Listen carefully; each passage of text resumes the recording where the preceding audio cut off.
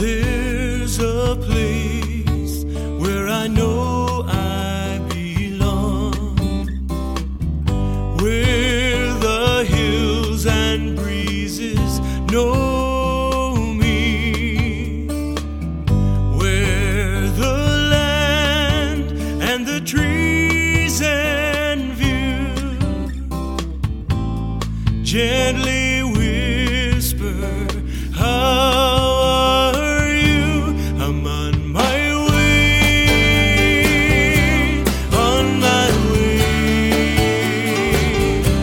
to the one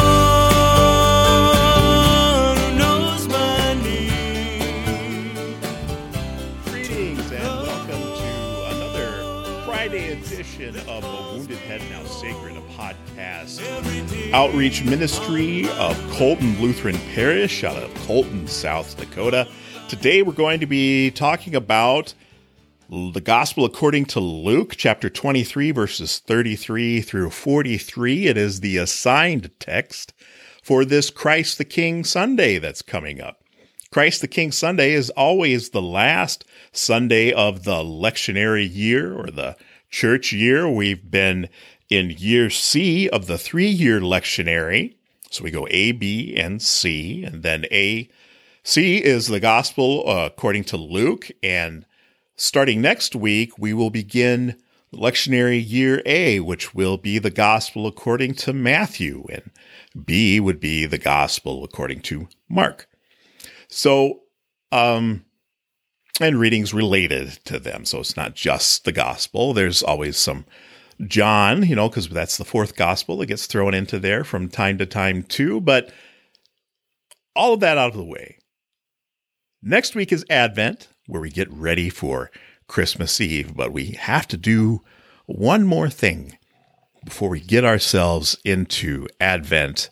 And, well, the holiday season is kind of already started, right? I mean, there's been Black Friday sales for the last couple of weeks. There were Christmas decorations that were up pre-Halloween, I think. Maybe even in September, I saw some that were out and about. So, I can go and grumble about that all I want to, but, it's kind of the reality of the situation. So we still want to just sort of slow down a little bit, right? We want to slow down, be intentional about living our life every day rather than kind of going, oh, what's coming up? And what do I need to get ready for? And while that's important, that shouldn't be the only thing, right? So it's important also to do both. So we want to slow down just a little bit. And so in this slowing down, we're going to talk about Christ the King.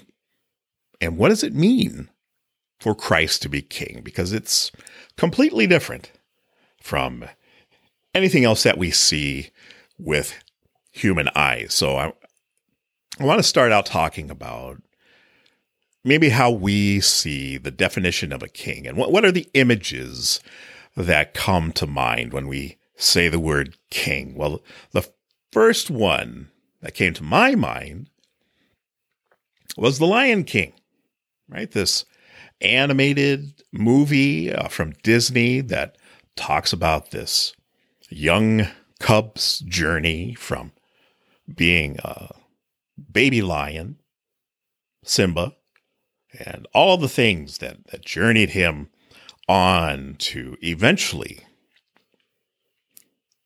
becoming a king and what that looked like for them. So it's a beautiful story. It's beautiful music. It's an amazing music that just kind of sticks in your head. And I didn't look up exactly when that came out, but I remember seeing it a lot in my former occupation with the Children's Home Society because it was just such a great show and it had great music and things like that. And it has fabulous music. But my favorite character in all of that is Zazu, the bird, the toucan kind of guy, voiced by, I think, Mr. Bean.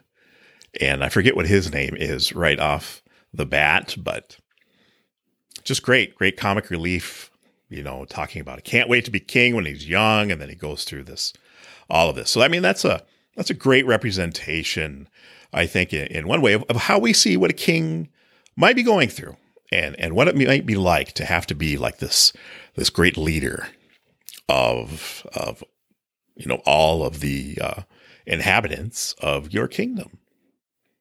For me, also, another image that comes to mind, or at least a couple of different images that come to mind, are growing up and in high school, I took a novels class from a wonderful English teacher. Her name was Mrs. Winters.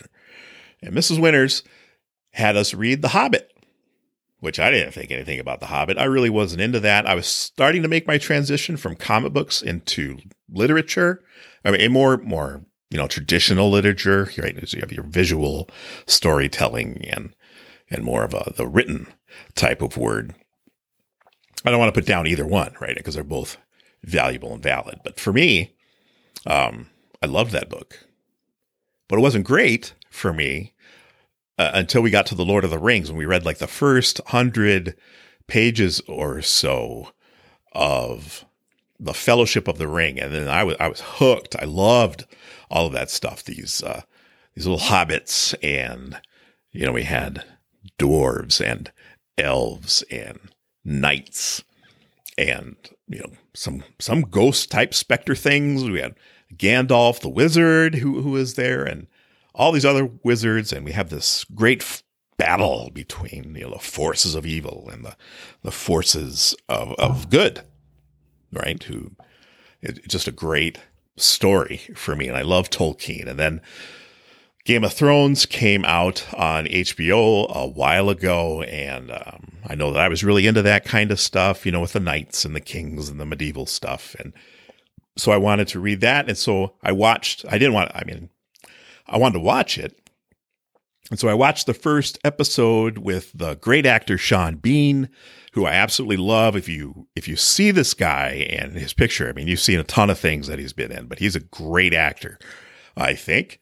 So I saw him in it. He was playing the main character at the time, and I saw the first episode and I was hooked. And so I went and I bought the book, and I read until I got up to a certain point of being ahead of where that episode was. And then I watched the second episode, and then they passed me up in the episode, and I went, oh my gosh, I read. So that was my journey into Game of Thrones. And, I love that stuff. I think it's great because, it's this medieval kind of understanding. Yeah, it's fantasy too, because weird stuff happens. But, it is this representation of kings and kingdoms and things like that. And so we have the gospel text for today, where we call it Christ the King Sunday. And what do we do with that? Well, we see that Jesus has been crucified. That's the text that we choose for Christ the King Sunday, which seems a little weird, right? It's a little, we have this vision of what kings are and what being a king means. And then we hear the story of the crucifixion, and specifically when Jesus is actually up on the cross. So it describes the things that are happening. And I think we have to ask ourselves, according to the gospel witness, and specifically today, how does the gospel envision a king? Well, it's not good, really, if we're viewing it with simply according to our human eyes, right? It's not a pretty picture. People are mocking Jesus. Scoffing is one of the words that's used in the text for Sunday. Humiliated, ridiculed, selling his clothes. They're throwing dice, right? That's what it means to cast lots. They're throwing dice to divide his clothes, right? Humiliating, right in front of him, right? It's not a good picture. It's not a pretty picture. And so I think when we see that picture, we look like to us and our understandings of kings. If you see your king on a cross, it appears like the end of it all. We see Jesus suffering, and in so doing, we profess to believe that we also see that that Jesus is divine, that Jesus is also a human being. So we see the human being suffering, which means we also see the suffering of God, which isn't something that we spend a lot of time talking about because it's kind of hard to think about, I think. It's unpleasant.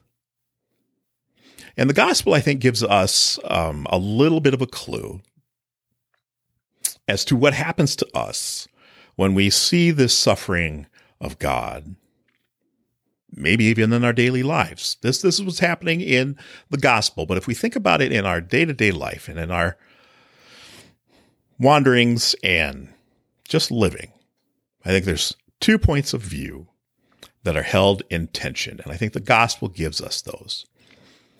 The first one is, where is God? And the second one is, this is God.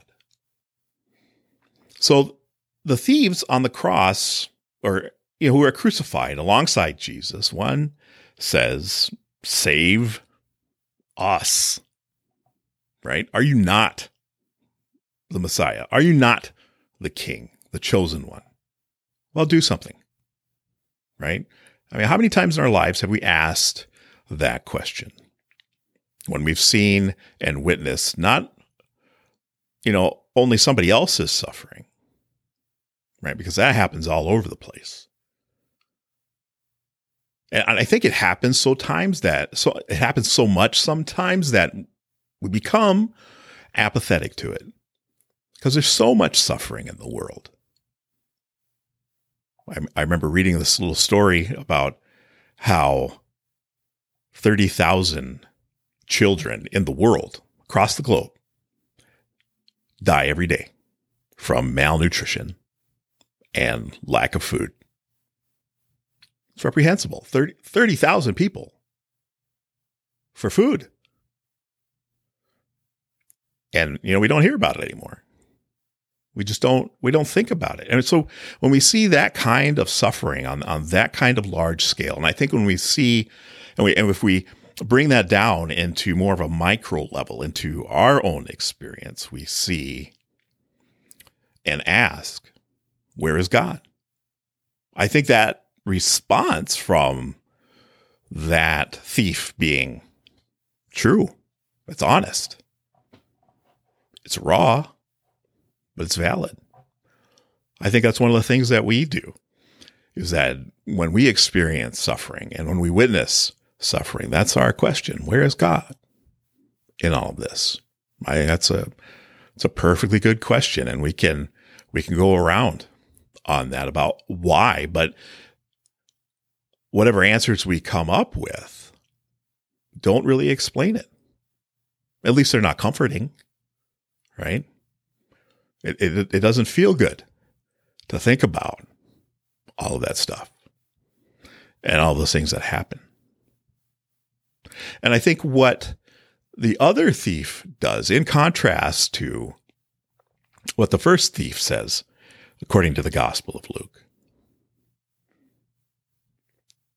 is that he almost acquiesces. And he says, Jesus, remember me. So one is kind of concerned about his life. The first one is concerned about his physical life right here, right now.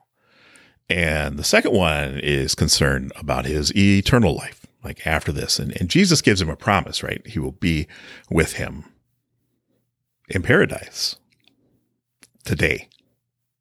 I think that's the clue, right? That's the kicker to all of this in this gospel, is that today we experience this, right?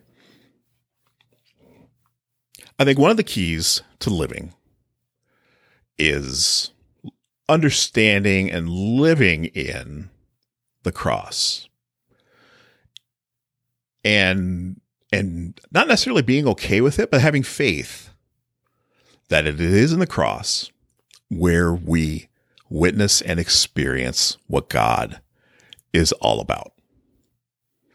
And the thieves give us this tension of living within our suffering, but also seeing that God is in this suffering too. that we are not alone in this, that this God, this Jesus, who is both man, human, and divine, experiences this too. So we spend our lives living in the midst of this tension and having to be okay with living in the tension. We can't reconcile one over the other. We have to live our lives then in two worlds, with one foot firmly planted in this world and one foot firmly planted in the next. And having faith that's been given to us that this is God. It is here that this God who is crucified gives us new life. And so I think it's critical that as we live in this tension or this paradox, that we re-encounter Scripture again and again and again. Because it's not really about getting it right or getting it correct and then moving on to the next thing.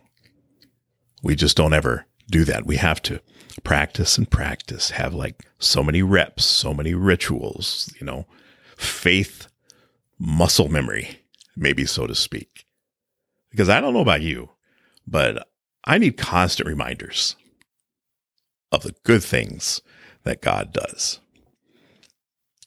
So I think we've spent the last few months going through the travel narrative of Jesus and the disciples. And so in doing this, I think it's appropriate to revisit some of those excerpts and teachings of Jesus to his disciples in order to better understand that question, why we live in the tension of being in this world and the next.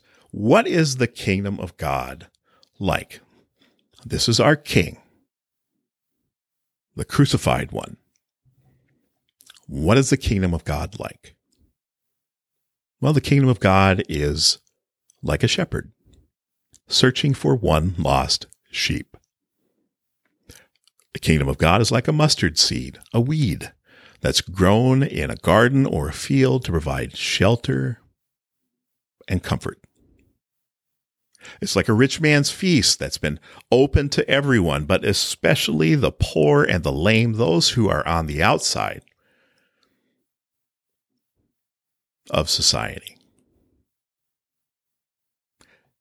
It's also like a son who goes off. It's very wasteful. And after all of these things, seeing that his own, we don't have to be afraid. We don't have to be ashamed or embarrassed or humiliated anymore. We don't have to be in pain. We don't have to live under the shadow of death anymore. Because God has raised Jesus from the dead again, an incomprehensible act, once and for all of us. Indeed, God did not send the Son into the world to condemn the world, but in order that the world might be saved through him. John 3:17. So this week, may you be reminded and may you be able to live out the joy and the wonder and the experience of being loved by God so completely that this promise is something for you to cling on to and hold on to your whole life long. Have a great week, everybody. The voice that calls me home every day.